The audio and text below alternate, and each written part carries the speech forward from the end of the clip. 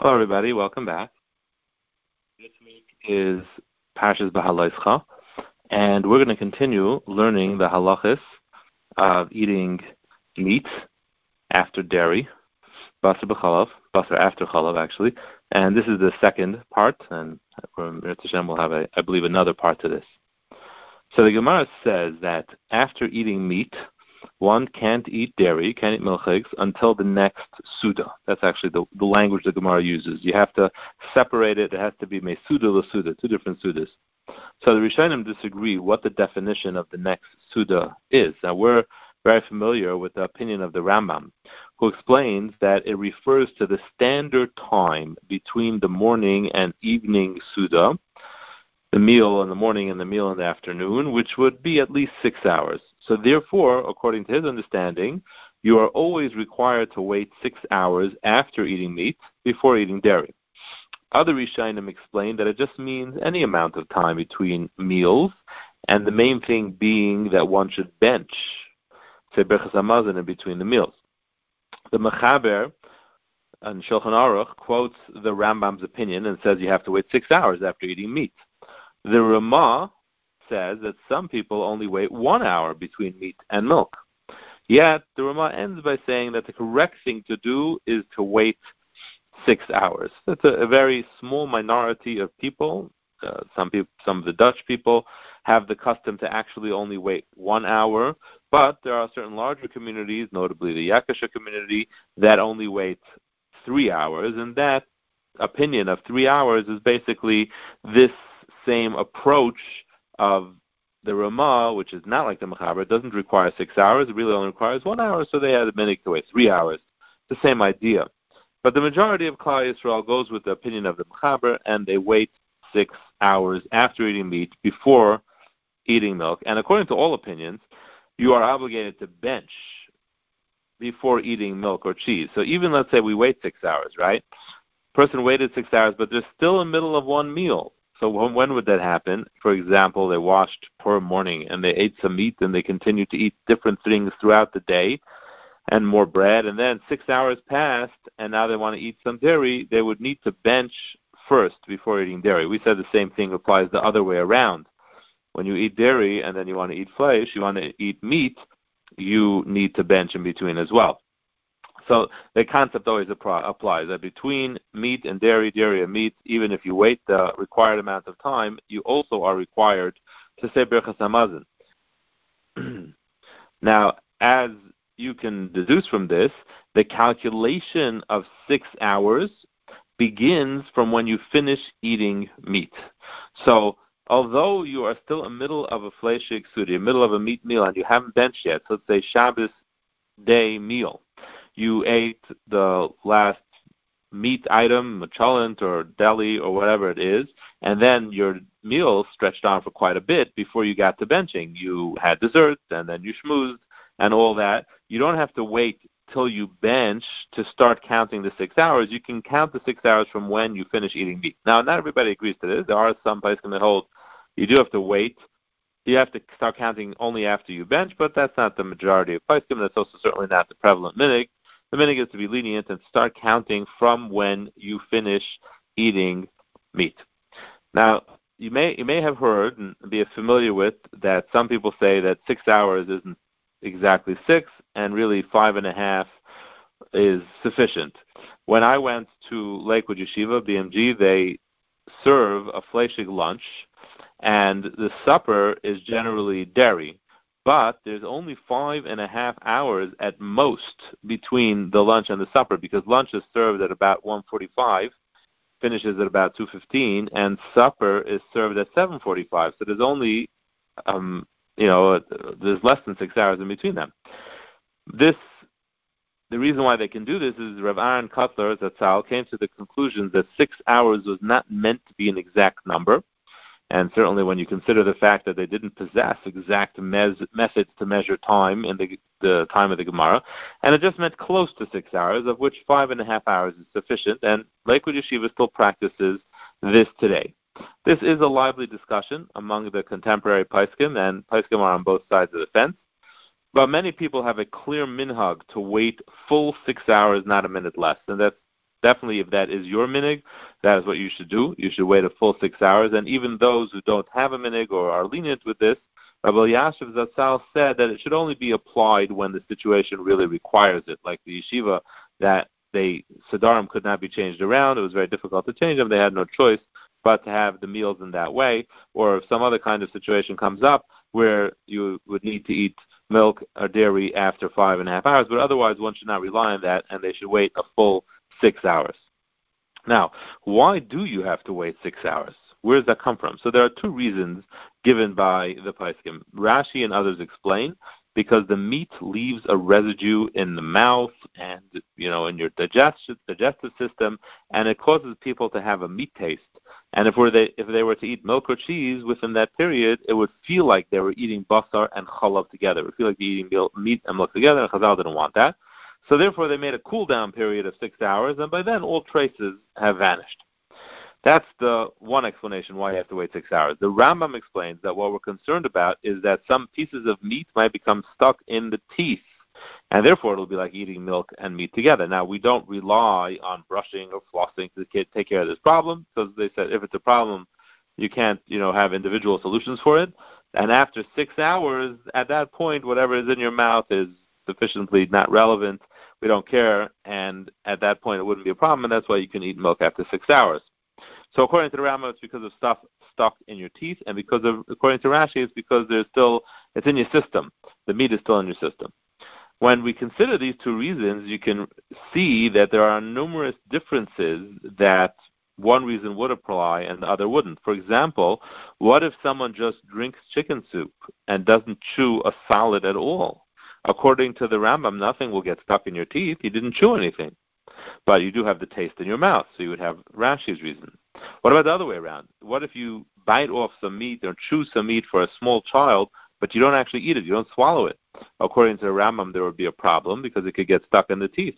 But according to the other opinion, there wouldn't be an issue because you haven't eaten it at all. So you have all these differences, and we, of course, are machmer like all opinions. So if either opinion is applicable, we wait 6 hours. If you drink chicken soup, even though you didn't chew, you have to wait 6 hours. If you chewed meat, even though you didn't swallow it, you have to wait 6 hours. So where is the only situation where both reasons don't apply? So that would be if let's say you put a piece of meat or chicken into your mouth and you immediately removed it, right? Let's say you tasted something and you didn't like it and you spit it out. Or you put something in your mouth and you realize, oh my goodness, I did not have my coffee yet. And you spit it right out. So in that situation, you don't really have either reason. You haven't really chewed it, and you haven't really eaten it, and you didn't mean to eat it, which also is an important point. You didn't mean to eat it. Therefore, when you do that, you don't have to wait 6 hours, but you should, eat and drink something, like always, wash out your mouth, and then you can eat berry. This actually just happened to my daughter. She put something in her mouth, she didn't like it, she spit it out, and then she wanted to eat milchig, so you were allowed to, because you didn't intend to eat it, you didn't chew it, you didn't swallow it, and then you aren't obligated to wait 6 hours. Parshas Behaloischa. I titled this Garataira, How to Criticize Effectively and Sensitively, Lessons from Hashem. The Parsha has an astounding variety of events, and many of them are very pivotal in the story of Klal Yisrael's journey through the Midbar. The Parsha begins with the process of inducting the Leviim into the service of Hashem and replacing the Becharos. The Becharos at this point officially were relieved of their job or their zuchus to serve Hashem in the Beis HaMikdash or the Mishkan. And this was a very powerful event, as the Bechar had been the representatives of all people in Avodah from the beginning of creation, and now were being rejected with a finality because of the Chet HaEgel, and the Leviim were taking their place. The next event was a group of people who were not able to bring the Karban Pesach on Pesach because they had been busy either with Yosef HaTzadik's bones or with Nadav and Avihu's bodies, and they demanded to have the opportunity to bring the Karban just like everybody else. And this was a request of great Kedusha, it was a Kiddush Hashem. And as a result, the Parsha of Pesach Sheni was given to Moshe Rabbeinu, and they were afforded an opportunity to serve Hashem. They were given a second chance.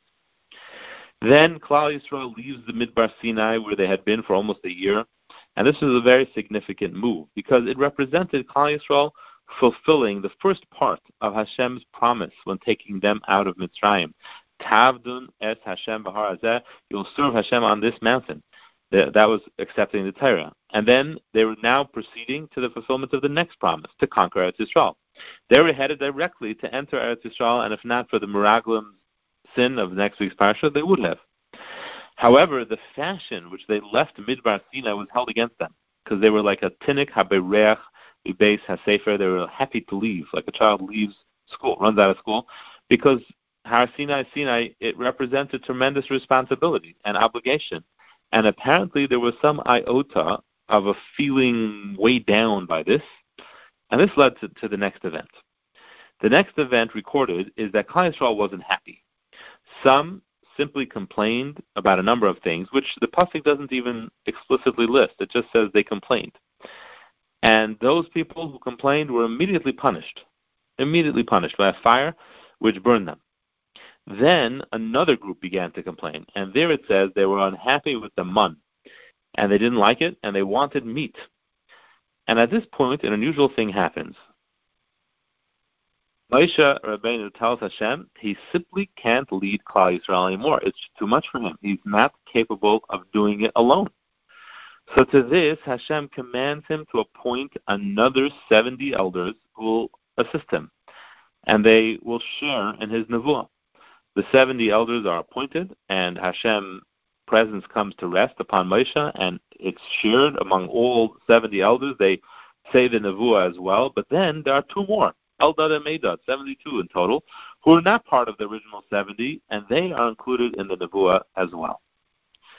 Then Hashem produces the slav, which was a fatty pigeon, which filled the demand of Klal Yisrael to eat meat, but turned out to be a punishment when everyone who ate it fell sick and eventually died.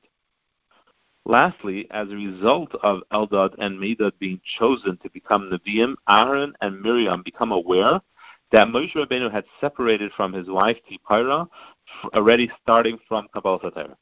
And they disagreed with this decision, thinking that Moshe had made this decision on his own, and they felt that he was no different than them. They didn't separate from their wives or husbands, and he should not have separated from Tipora. This is considered Lashon Hara. And Hashem appeared to them, he admonished them, and then punished Miriam alone with tzaras. Moshe davened for her recovery, but she had to suffer for 7 days. But the whole of Klal Yisrael waited for her to recover before continuing on the journey. This event is so important, we are required to remember it every day. Zechor asher asa Miriam, remember what Hashem did to Miriam. There is so much to talk about the sequence of events and what it represents in Klal Yisrael's growth as a nation. But I want to focus just on one point, which we see in sharp contrast in the parasha. Klal Yisrael sins twice in this parasha, one by complaining and one by requesting meat. Both times they are punished swiftly, sharply. They are burned or they die eating the slav. Now you contrast that with the sin that Aaron and Miriam commit in the end of the parasha. Hashem first appears to them. He explains clearly what was done wrong, and then punishes Miriam temporarily with tzaras, and during which time she is accorded the greatest respect by Klal Yisrael, as everything grinds to a halt, waiting for her recovery.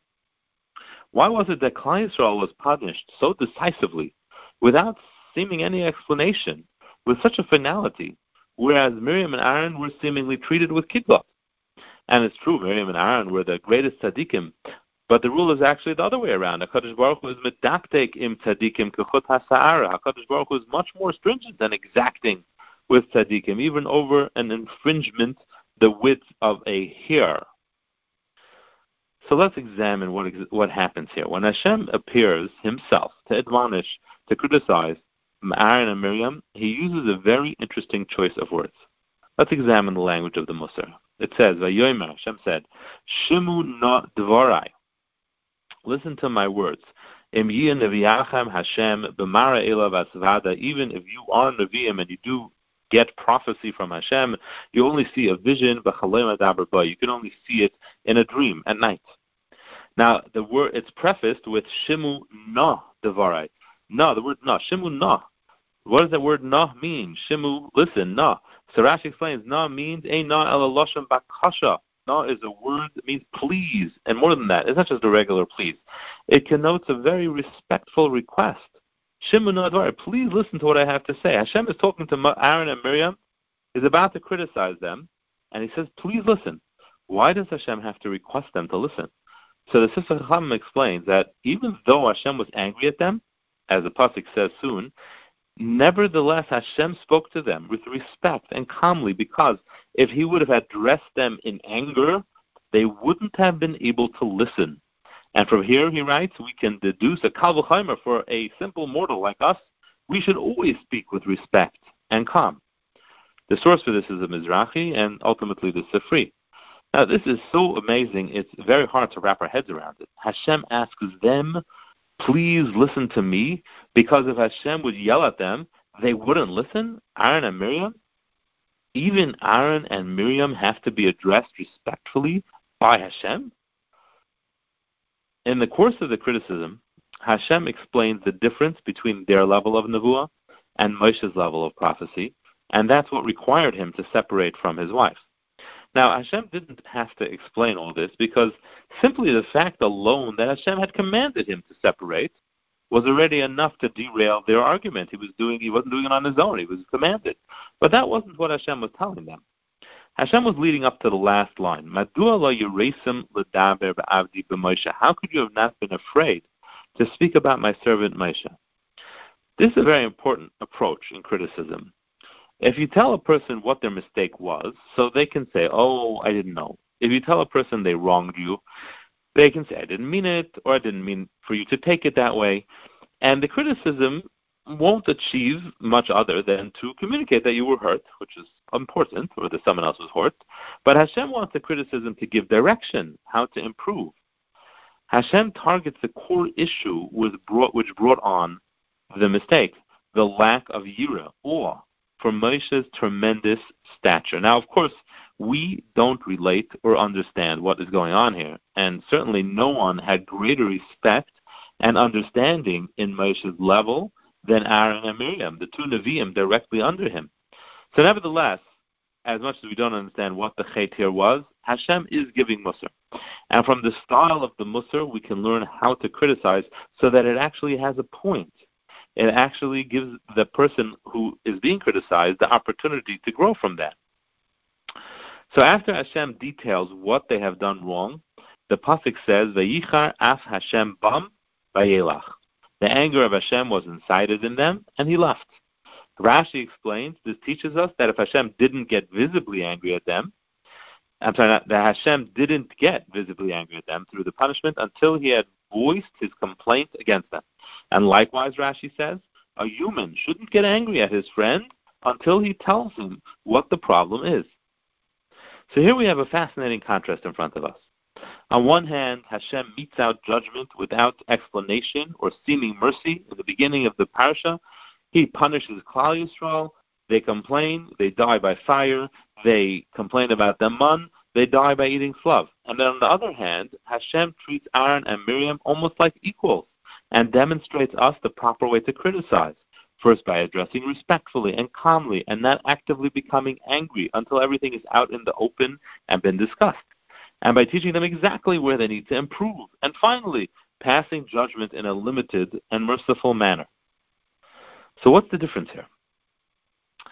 The rule is that one part of the Torah reveals the truth about another. If the proper method of Musar is being taught in the end of the Parsha, then that method is what's always employed. So how could that be true in the other judgments in the Parsha? According to what a person is, according to their level of understanding and closeness to Hashem, that determines how they will be communicated with. Aaron and Miriam had a level of prophecy just under Moshe Rabbeinu.